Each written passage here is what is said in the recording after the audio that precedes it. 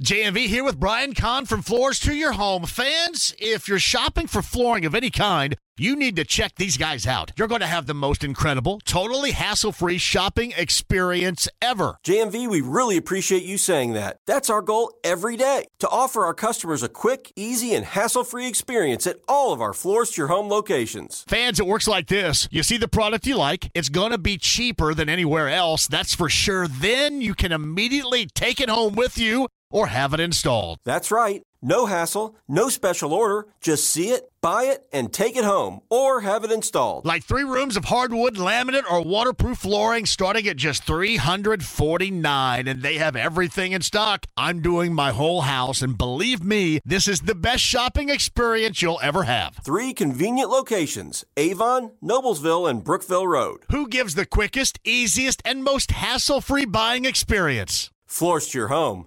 That's who. I'm Brian Noe in for JMV, 93.5, 107.5 The Fan. Pleased to welcome in Jeff Rabjohns. Covers IU hoops for Peaks.com. So, Jeff, you know what? Let's start on a positive note here, right? Because IU 14-11, it's been disappointing. There's been a lot of criticism. Have you heard any common criticisms of the team that you think goes a little bit too far, a little unfair in your opinion?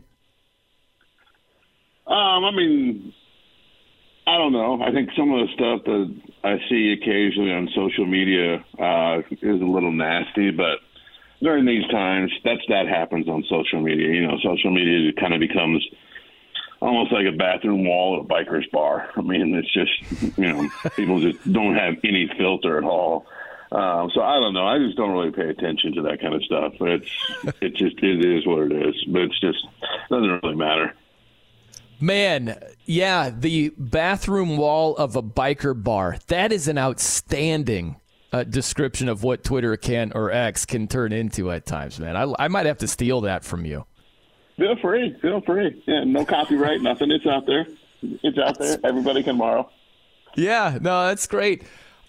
If you were to list, Jeff, say your top 2 reasons why the season has been a disappointment for Indiana, what would you say those reasons are? Number 1, guard play. They just haven't gotten enough good guard play. And a lot of that is Xavier being hurt, being out, and asking a freshman to start. And, you know, Gabe Cupps just isn't ready for this. And that's not Gabe Cupps' fault. You know, he was not brought in to be a starting point guard in the Big Ten as a freshman. So this isn't his fault.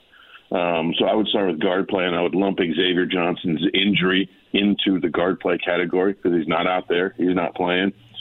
And I think the second thing is, you know, they just – I think it's a shooting problem. You know, you don't have enough guys to, you know, who can go out there and make threes.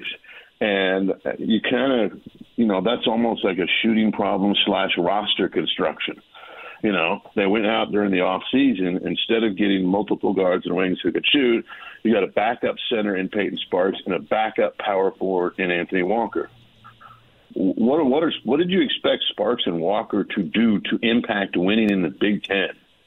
I mean, I just thought it didn't make any sense. You know, and that's nothing against those guys as people. They're great people. But I'm talking positionally and skill set.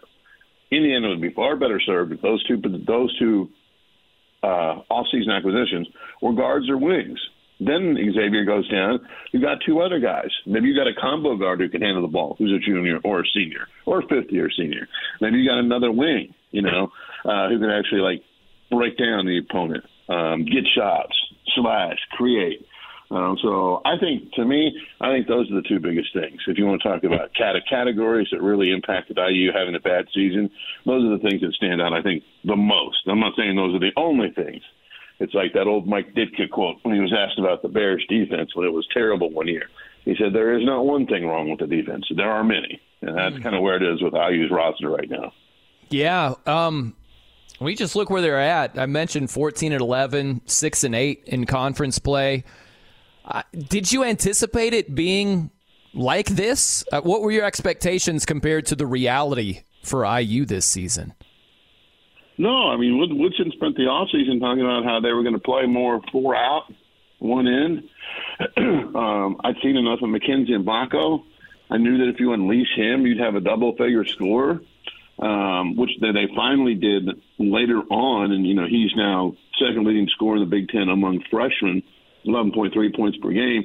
But I thought they were going to unleash him early. I thought they were going to run, ball screen stuff, get X going downhill, and have him kick it out. I thought Trey Galloway's shooting from last year would at least continue to some degree. Not saying 40+%, but still, if you're shooting over 40%, you need to shoot more. And I thought they would increase his volume of threes. That hasn't happened. I thought with the defensive length on the front court, they'd be able to create some pressure. That hasn't happened. I thought with the defensive length on the front court, they'd be an outstanding rebounding team. That hasn't happened. So there are a lot of things that are below expectations right now for Indiana basketball for this season.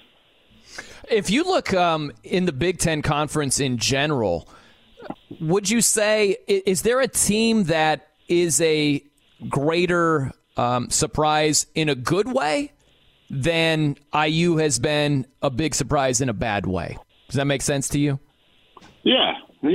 I would say Northwestern probably would come the closest to falling into that category.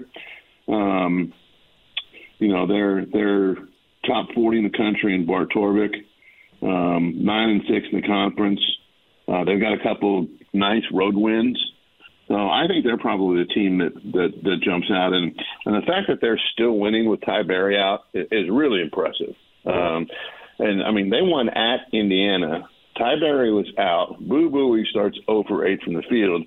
And Northwestern's up 16 with 6 and change to play. It was pretty unbelievable. They've done a good job. And if Chris Collins can get this team into the tournament, you got to consider him for, at least getting some Coach of the Year votes. Because to me, Coach of the Year, sometimes it's the person who overachieved. Matt Painter's done the best job by far with the program of anybody in the Big Ten. He's done the best job. That thing is very consistent. What they do is sustainable. Roster construction is what he wants. They were a little young in the backcourt last year, but those things happen. But I think as far as overachieving on a positive, I probably lean Northwestern. Yeah.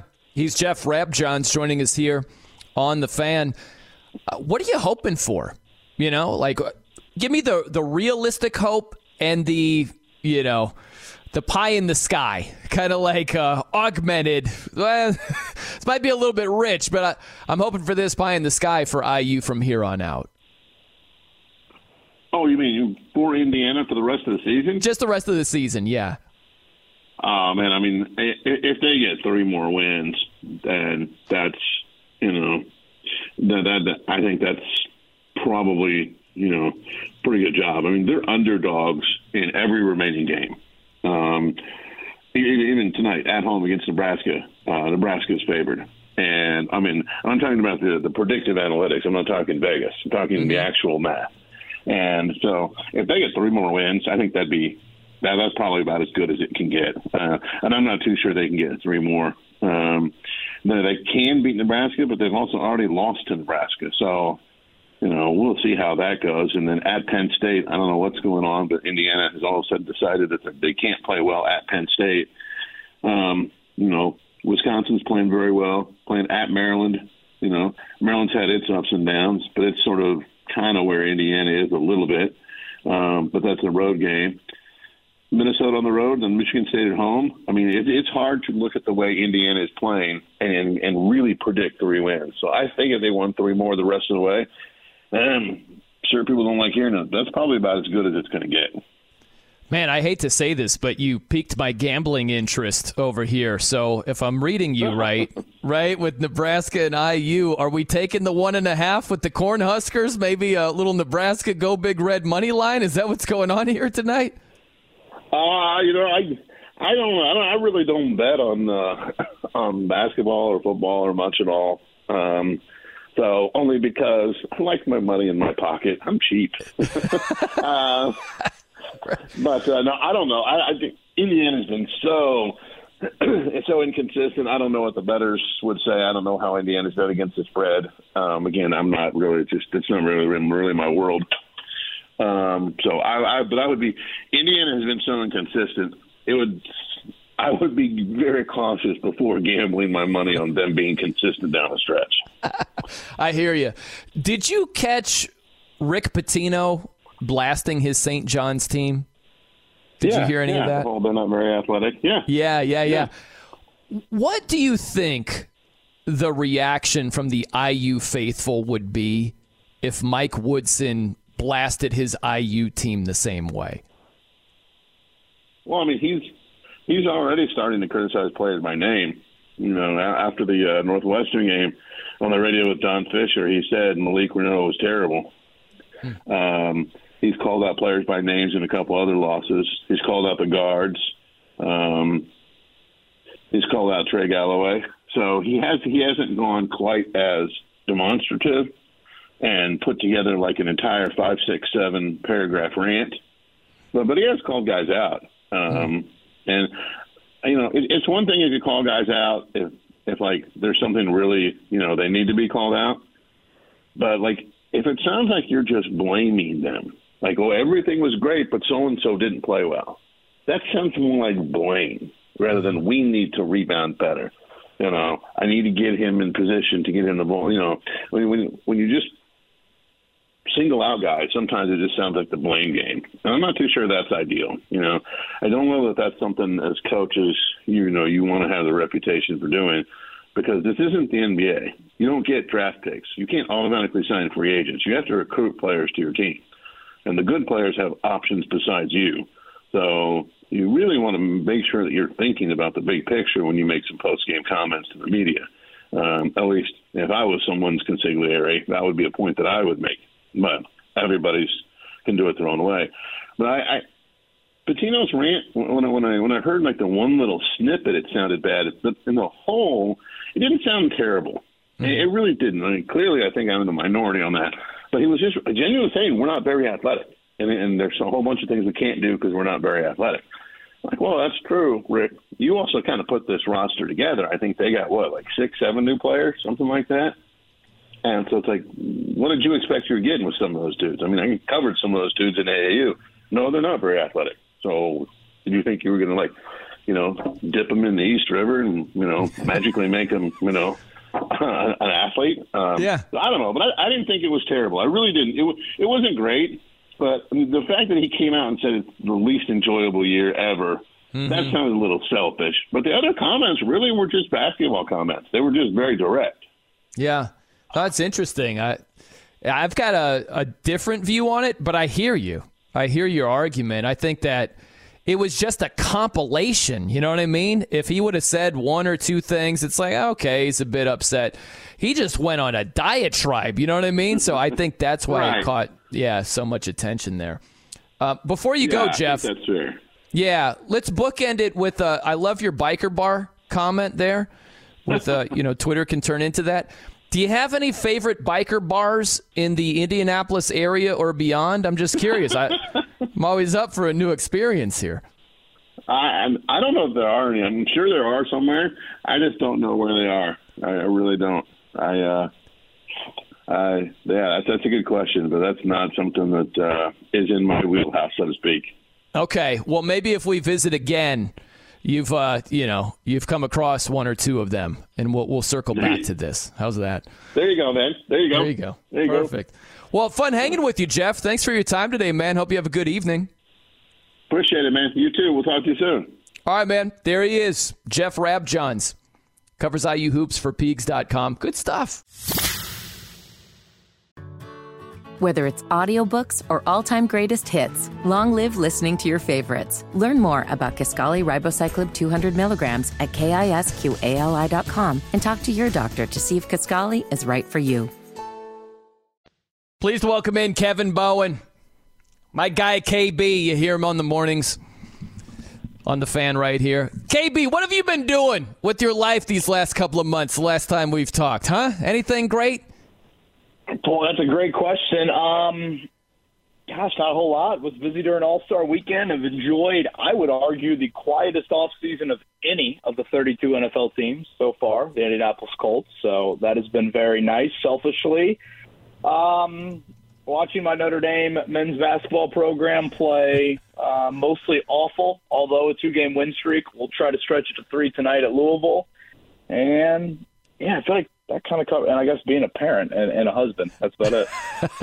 That'll cover a lot of ground right there, right? That'll take a lot of time. The whole husband-parent thing, you know? It's quite the job requirement right there. How's everything in your world? Pretty good, man. I can't complain. I could, but no one would care, you know? But not bad. Just plugging away, watching some college hoops. And you know me, I'm just a sports junkie. But other than that, sure. Playing guitar here and there, just generally annoying my girlfriend from time to time. That, you know, sort of thing. Well, I appreciate you coming out of the bullpen here when we've needed it. So thank you for that. Yeah, man, absolutely. You know, real fast, you kind of caught my attention with the Notre Dame hoops thing. Weren't high expectations for Notre Dame hoops, right? But it's been a rough season. There were higher expectations for IU, and it's been a rough season. So is this a no-brainer that it's been a more disappointing season for IU compared to – I know it has been, but like a better way to ask it would be, who's fallen shorter of expectations? I know there were higher for Indiana. They weren't high for Notre Dame, but who's been lower in terms of reaching their expectations? Oh, yeah, I mean, easily IU. Yeah, Notre Dame was picked to finish last in the ACC, and I want to say they lost like 99% of their points, rebounds, and assists, 98.6%, just something like that. I thought Michael Shrewsbury maybe could have been a little bit more aggressive transfer portal-wise, but he kind of walked in there and said, you know what? There's no need to rush things here. We're going to be patient with it. Hell, they've already won more ACC games this year than they did last year, which probably isn't a great indication of Mike Bray's final season. But, yeah, I mean, Indiana's the one that has got the litany of 5 stars and 4 stars. And, yeah, I would say compared to where the expectations were within that conference, sure, Indiana lost a good amount, but still they reloaded in a very notable way. And I don't think anybody thought, you know, whatever their Ken Palm ranking, if you want to go off that, would be, I think, the worst the program's had since the final year of Tom Crean. You're diehard. You're watching all these Notre Dame games? Yeah, I got issues. Yeah, I got issues. Took the kids and my wife up there to the Virginia Tech game. That was a great win. I thought about storming the floor, but decided to hold off on that. I was glad to see Virginia Tech win the other night over UVA to improve that. Well, I guess Notre Dame beat both those teams now that I think about it. The very rare ACC wins they've had. So, yeah, blame my older brother. He's 5.5 years older than me, and he instilled in me at a very young age, we are going to cheer for Notre Dame football. We're going to cheer for Notre Dame basketball. And honestly, I love Notre Dame football, but I really love Notre Dame basketball. Wow. Okay. Yes. I'm such a fair weather Notre Dame hoops fan. Yeah. I'm so fair weather when it's hoops. When they stink, I'm like, I don't care. I watch every Notre Dame football game, no matter how terrible they are. The 2007 season, they were 3-9, and my beloved Miami Dolphins were 1-15. KB, my combined team record for my squads was 4-24 that year. You know, it was a long year. Yeah, I don't think outside of the family, I think my brother and I, and shout out to good buddy Shane Bryant from college, I think we're the only ones that watch every Notre Dame basketball game. So the Elite Eight runs were pretty special. I'm hoping Michael Shrewsbury, and I believe he will drum another couple of those runs up. Probably going to be a couple of years before that even becomes a thought, but I'm hoping they can get back there. I'm hoping there were more than like that one person that stormed the court when Detroit Mercy won. Please tell me it was a legitimate court storming. Yeah, I decided to hold back on the court storm. Figured it was probably best for my, whatever, for any sort of embarrassment that I did not do that. But I did storm one time. They beat Louisville in 5 overtimes. Do you remember that? College game day, Patino versus. It was the year Louisville won it all. And again, I'm bringing up Notre Dame basketball games. This is a pretty iconic college basketball game. Game day was there, and Notre Dame beat them in 5 OTs. That is the one time I've stormed inside the Joyce Center. Nice. I've got two random stories for you, KB. One's football and one's basketball for Notre Dame. So, like the court storming stuff, it just got me thinking about it. So, the first one was, this wasn't court storming, but I was doing updates for an ESPN radio show, Game Night, way back when. This is like 2004 or 5, something like that. And so I'm in the arena. I'm courtside. I have one of these old school phones, like pressed against my ear. It was so loud in there. They're playing Syracuse. And I hear on the other end, it's like, you're brand new. And I'm like, I think I heard my name. And I just start going. I'm just like, Notre Dame leads 24-22 early on here, blah, blah, blah, whatever. The next one I did, someone got hurt, KB, and you could hear a freaking pin drop. And they're like, let's go to Brian with the latest. I felt bad to be like, so someone just got injured right now. It was so strange, man. Odd experience I had back then. Sadly, that's probably one of the few highlights for the program over the last. No, I shouldn't say that. Mike Bray did a hell of a job there. It was time to go, and yes, I am thrilled with the Micah Shrewsbury hire. Ironically, no, we don't need to stay on the Notre Dame basketball topic, although I will happily do that. Last year, when Jake and I were doing the morning show after the hire of Micah Shrewsbury, I did 3 hours of radio without my shirt on. That was where I was at after there that. You go. That hire there. Nice. Yeah. Mm-hmm. Yeah, very nice right there. You're fired up about that. I think it'll pay dividends. It's just early. It's rough early on. We'll get to the college football playoff in a second, but the quick Notre Dame football story I have for you. This is more about court storming or storming the field, if you will. I don't remember which game this was. It might have been the epic snow game against Penn State in '92. They scored the go-ahead touchdown. Jerome Bettis caught it, and then Rick Meyer hits Reggie Brooks for 2 points, and they beat Penn State. It might have been that game, but I was on the field right after it, and the only thing I remember is some of the ushers or security, they were literally hip-tossing anybody away from the goalposts as they were trying to bring him down. I don't know if it was that game or some other game around that similar time frame, but literally, dude, they were grabbing people and hip tossing the get away from the goalposts. It was crazy. Well, I was 3 years old, but I've seen enough images of the '92 game against Penn State to believe that. I was, again, sharing my own. I was at the Bush Push game at 05. So, I was too. I was there too, yeah. Yeah, you want to talk about heart being ripped out. And, I mean, hell, the Ohio State game this year. Gosh, yeah. My voice was struggling on that Monday after. Dude, it's so bad. I can remember. We could nerd out on this stuff, man. I remember Trevor Laws had the sack. It was like 3rd and 20. Sure. Yeah, there's a little pass to Reggie Bush, sets up 4th and 9, and then our guy, Ashley Ambrose, gets burned by Dwayne Jarrett, and that set up the further calamity. That was rough, man. Very rough. What do you think, KB, if we bring it to the now, what do you think about this new 12-team playoff model and an independent like Notre Dame? They can't earn a first-round bye. You understand it, or are you opposed to it? Where do you stand on that? Yeah, I understand it. I mean, there has to be some, I guess, punishment maybe, if that is the right word, for not being in a conference. Or I should probably say you have to sacrifice something, and that's what they are doing here. In this instance, again, 12-team playoff, 1-4 will get buys, and even if Notre Dame is whatever, the number 2 seed, they cannot get a bye, so they would fall to that 5 line. And really have to win, 4 games in about 5 weeks. Now, the counter to that is people say, well, this what they don't play in a conference championship game. To me, I just can't compare the conference title game to a first round playoff game. No matter what happens next year, let's just say LSU loses in the SEC title. Let's say Oregon loses in the Big Ten title. The runner-up in the Big Ten and the runner-up in the SEC will certainly make the college football playoff. There's no doubt about it with how those conferences are structured.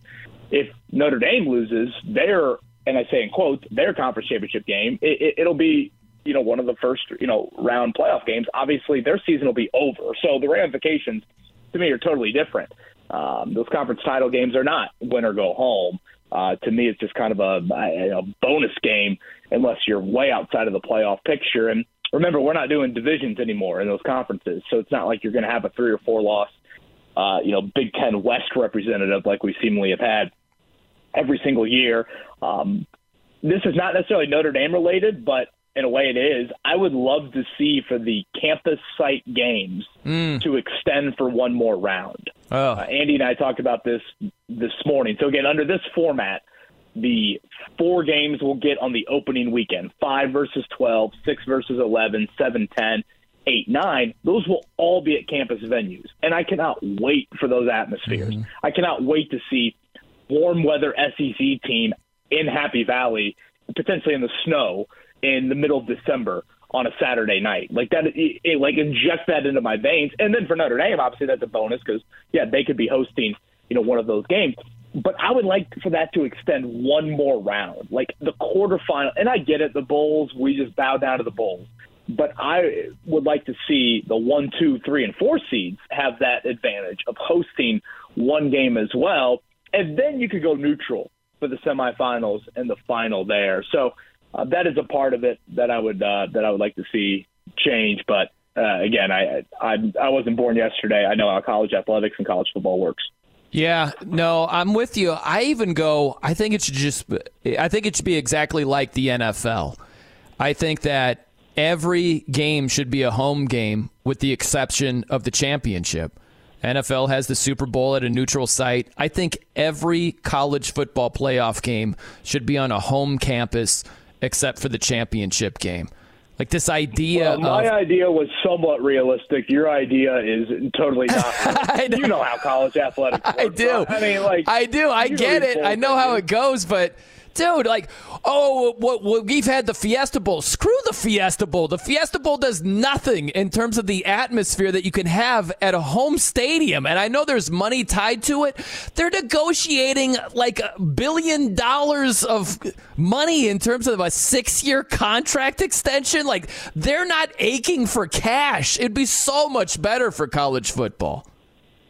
Yeah, again, that is dreaming of all dreams. I would love that, certainly. I also think, you're going to get into a little bit of a portal situation here where, hell, if you're the backup of a Final Four team, and boy, second semester starting up at that next school, I mean, we're not playing a national title game until, really, I think it's like that Martin Luther King weekend, usually when that falls. I mean, we're going to be deep into January. So that's another element to it. But again, Notre Dame has a lot of advantages. They've created a lot of those advantages. I like to whine and moan, but I don't really have a big gripe with it outside of 4 games in 5 weeks. That's a lot. I mean, you're going to be playing some really good football teams to go on that run. And if you stretched it to the bye, those teams are 3 games in 4 weeks. I know it just sounds like one game. But, I felt like when Notre Dame has gotten on that stage oftentimes, whatever, Notre Dame's top 5 or 6 could maybe hold their own. But, depth, I think, is what catches up to them against some of those nations elite. And I'd be worried about, 4 games in 5 weeks. Yeah, he's Kevin Bowen from the Wake Up Call with KB and Andy joining us here on The Fan. So let's talk a little bit of Colts here, right? Combine right around the corner. Give me a player or two that you got your eye on in terms of the combine, and especially for the draft, the wish list for you, KB, as far as the Colts go. Well, the easy name would be Brock Bowers. And I think just NFL-wide, tight end is a position that, I think if you look at the top 10 tight ends in the NFL, there's not a ton of them drafted in round 1, maybe, if really any. The Final Four teams all had great tight ends, and I don't believe any of them were drafted in round 1. Kelsey was round 3. Kittle was round 5. Sam Laporta was round 2. Mark Andrews was round 3. So, it's a position that tells you the top of the class, you don't necessarily need to spend that high of a pick on. But then you look at Bowers, and you're like, man, this dude dominated the SEC. And is he the exception to the rule? And is calling him a tight end unfair? Can he do a little bit more as both a blocker and a pass catcher? I think you've seen mock drafts where he's going as high as 5, and you've seen others where he drops late in the teens. So that is a name, especially with the Colts not having a number one tight end. That'll be something that I'm watching. And I would say just in general, maybe not as much prospect related, because I mean you could nerd out over the fourth wide out or the second or third corner.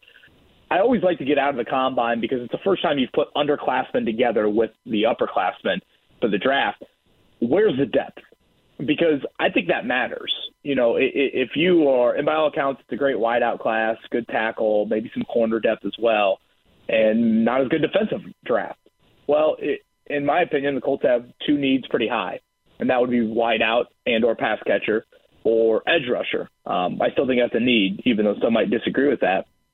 Well, if you're going to tell me that, you know, wide receiver 8 is the same as, you know, edge rusher 2, if you're going to like rank them like that, if you're sitting there at 15 overall and you could take the third wideout or the first edge rusher, and you know in the middle of round 2 you might get that wideout that's equivalent to the other edge rusher, you're going to wait on wideout if you believe in paying attention to draft depth. So that's always kind of an annual thing, combine-wise, that I like to pay attention to.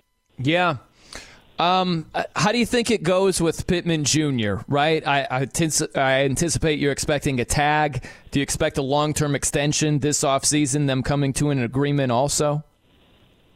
Yeah, I think eventually you will get there. You know, Chris Ballard has never been one to do things early. And this franchise tag window, we're in day 2 of 14 days.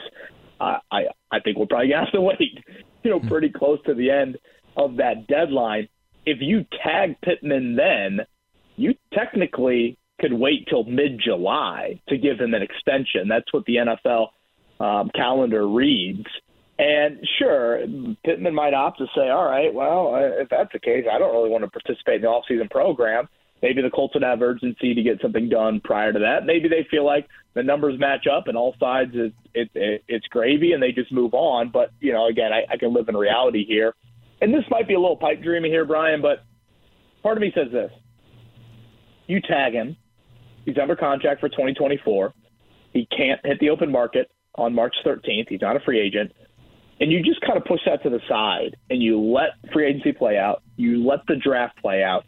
And if anything crazy happens, you haven't guaranteed Michael Pittman, whatever, $50 million of the $90 million contract. You haven't given him that long-term deal yet. And if you've got some team that real crazy happens, and all of a sudden they're like, yeah, it's the night of the draft. We don't feel like A.J. Brown's going to fit. We'd like to trade him. Oh, okay, wow, we didn't see this coming. Are you in a position to entertain those offers, to entertain those possibilities?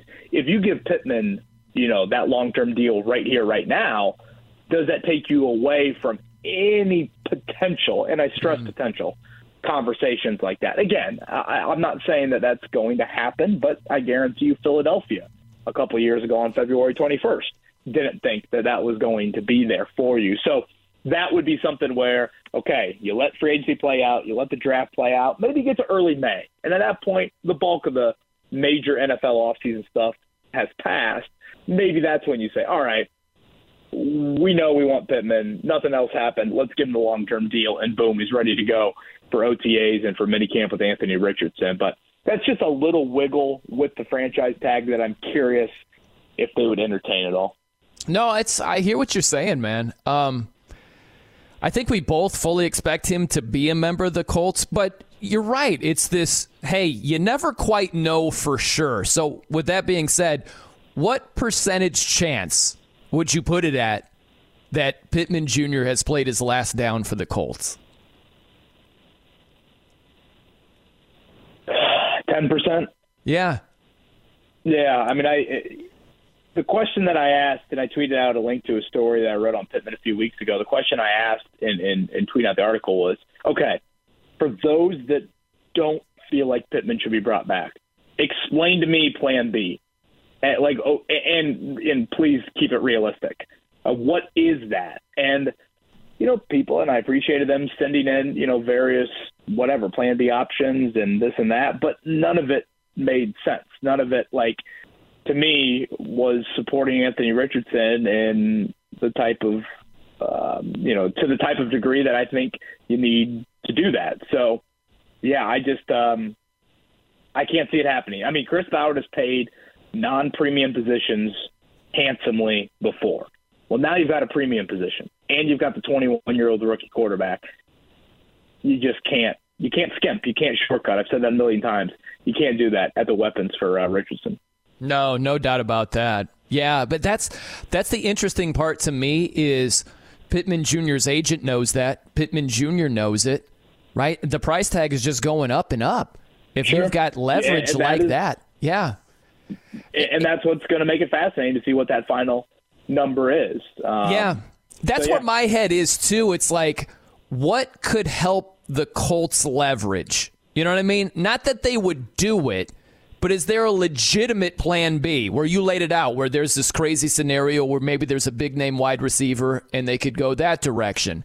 Is there a potential wide receiver that could fall to the Colts and they would at least be in line to draft that guy and go a different route? You know what I mean? To just help them in negotiating. That's what I think about this Pittman Jr. thing mainly. Boy, I don't think there's any leverage. Again, if you're Pittman's agent, you say, "Hey, let's watch that Atlanta Falcons game from this past year when my client wasn't on the field. Hey, let's go through the list of quarterbacks that my client has played with in Indy, and you tell me where those guys are now." It's an unfortunate situation to be in, but that's a reality. No doubt. All right, KB, what's on the agenda tonight? We got some Irish hoops. What else is going on there? Well, we got a little Irish hoopage, 7 o'clock. I think we're going to go a little tacos, I think, for the Bowen household here. Nice. Here tonight. So we'll go a little taco action. I liked it. I can get through a good chunk of the Notre Dame game before IU hits the floor against the Fighting Hoibergs coming up at 8:30. So get a little hoopage in there. It's been kind of a quiet week so far. The Pacers not playing until Thursday. Purdue not playing until Thursday. So glad to get back into it a little bit. Real fast, KB, the homemade tacos that I personally enjoy the most include little, rectangles, little chunks of Velveeta cheese. Now, many of my friends think this is sacrilegious.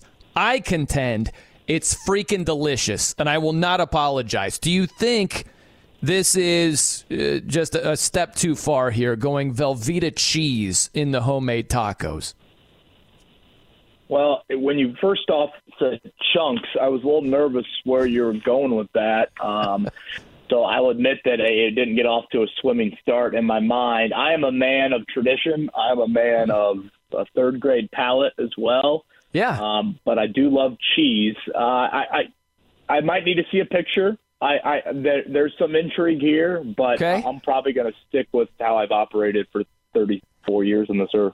I will do that. The next time I have homemade tacos, I'll take a picture and I'll throw it on X, tag you there, and then you can let me know if you think, I'll give you a mediocre sort of thumbs up, a little shaky, or a clear thumbs down. No, that's a step too far, man.